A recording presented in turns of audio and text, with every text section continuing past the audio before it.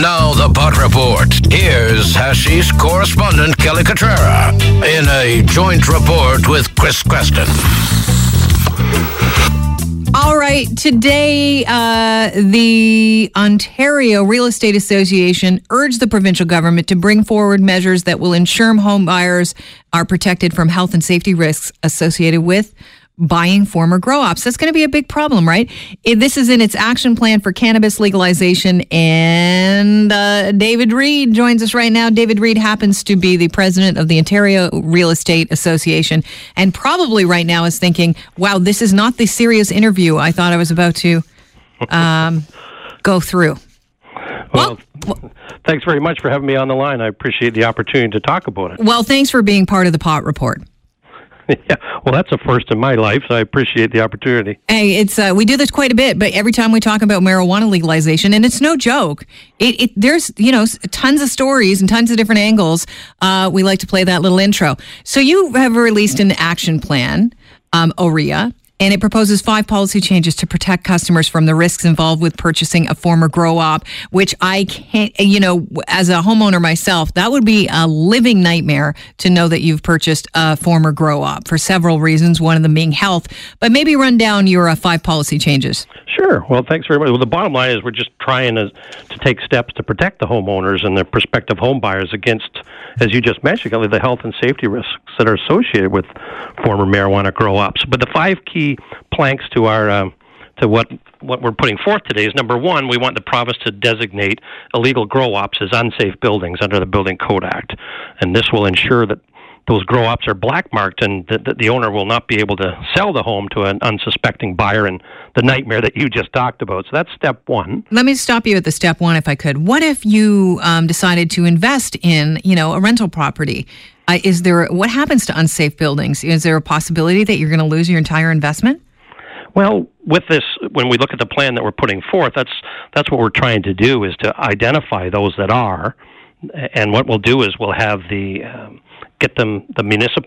want to work with the municipalities, get them involved. So when we do find grow-ops like that you're talking about, we want the remediation to be done, and we want whatever needs to be done to the property, we want it put on title, because that way it forces them to be done. Once they're deemed unsafe, then we can get people to remediate that problem, because what happens is you get stigma with some of these properties, and it's a complex issue, as you know, and.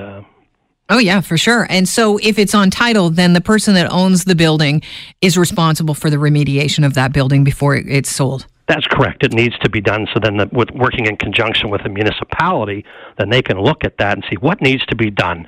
And then the remediation has to happen. And then it comes off title. Because once it comes off of title, and the nice thing with it being on title, all the professional people involved, whether it's realtor, lawyers, etc., they have access to that.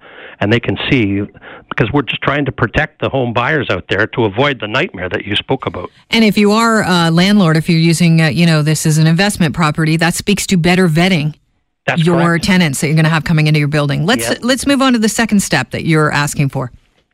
Well, the second step is that's where we want to mandate that these grow-ops, they're inspected by the municipality. I have the officials, they come in and they look at what exactly are the problems. And so we just want to find that this should be done according to the provincial. We want to set some minimum standards just to get some consistency across the province. So that's the second point, is to mandate that they're inspected by the municipality. If you find, are you talking about if there is an illegal grow-op found to be in a house, then the municipality comes in and finds out the extent of the damage to the building? Exactly. All right. And that's what we're trying to find out and see what's involved. So then third, when that former grow-op is uncovered and that building is deemed unsafe, what we're asking is that the municipalities, they have to be required to register work orders on title. That's a key point, that the work orders are on title to remediate that property. So now it's noted on the file, on title, in step 3. So that's what we want, that municipalities get involved with that.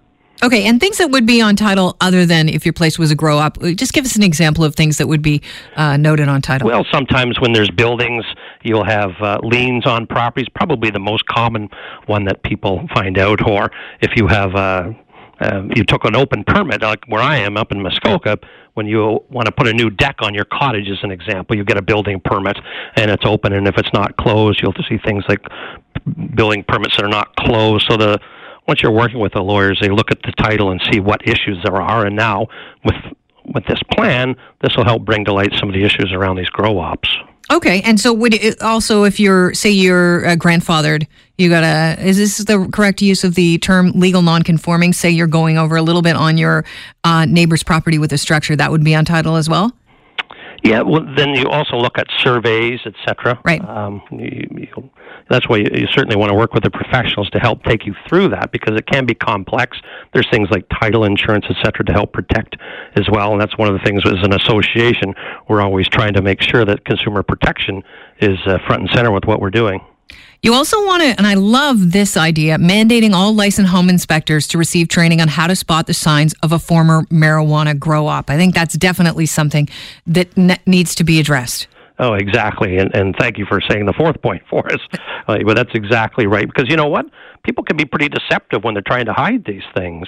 And there's certain things to watch out for. What lengths are they going to? Well, some of the ductwork gets changed. They tamper with the electricity. So sometimes if you're, I'm not going to say if you, but I mean, when you look at a building, Kelly, you can see often there's you look for bricks that have been re-bricked. Somebody's hidden when they've been trying to take an electrical feed. If you look at the entrance to where the hydro comes into your building, as an example, sometimes you can see it. And if you go to our website, protectontariohomeowners.com, you're going to see we lay it out for you so people can really see, geez, how do I know what a grow-op is? And there are some real key signs.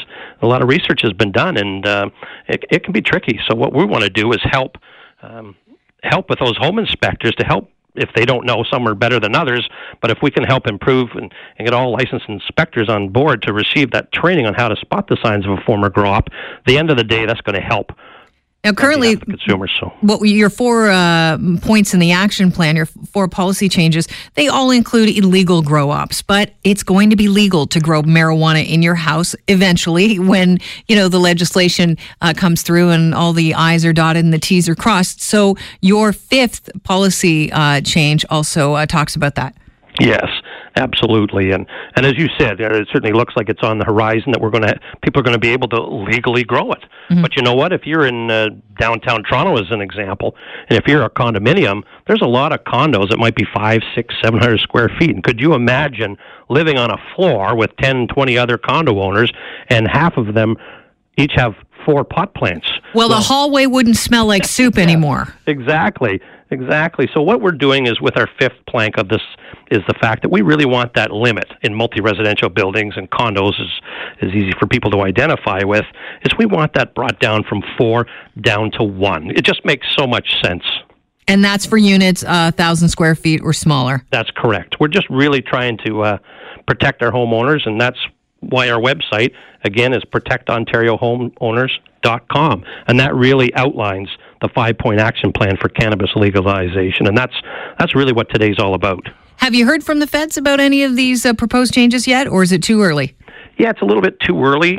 We always keep our ear to the ground, and we have a great staff here at our provincial association to, we'll work with anybody as we try to formalize this and move forward, but we haven't heard specifically from them at this point.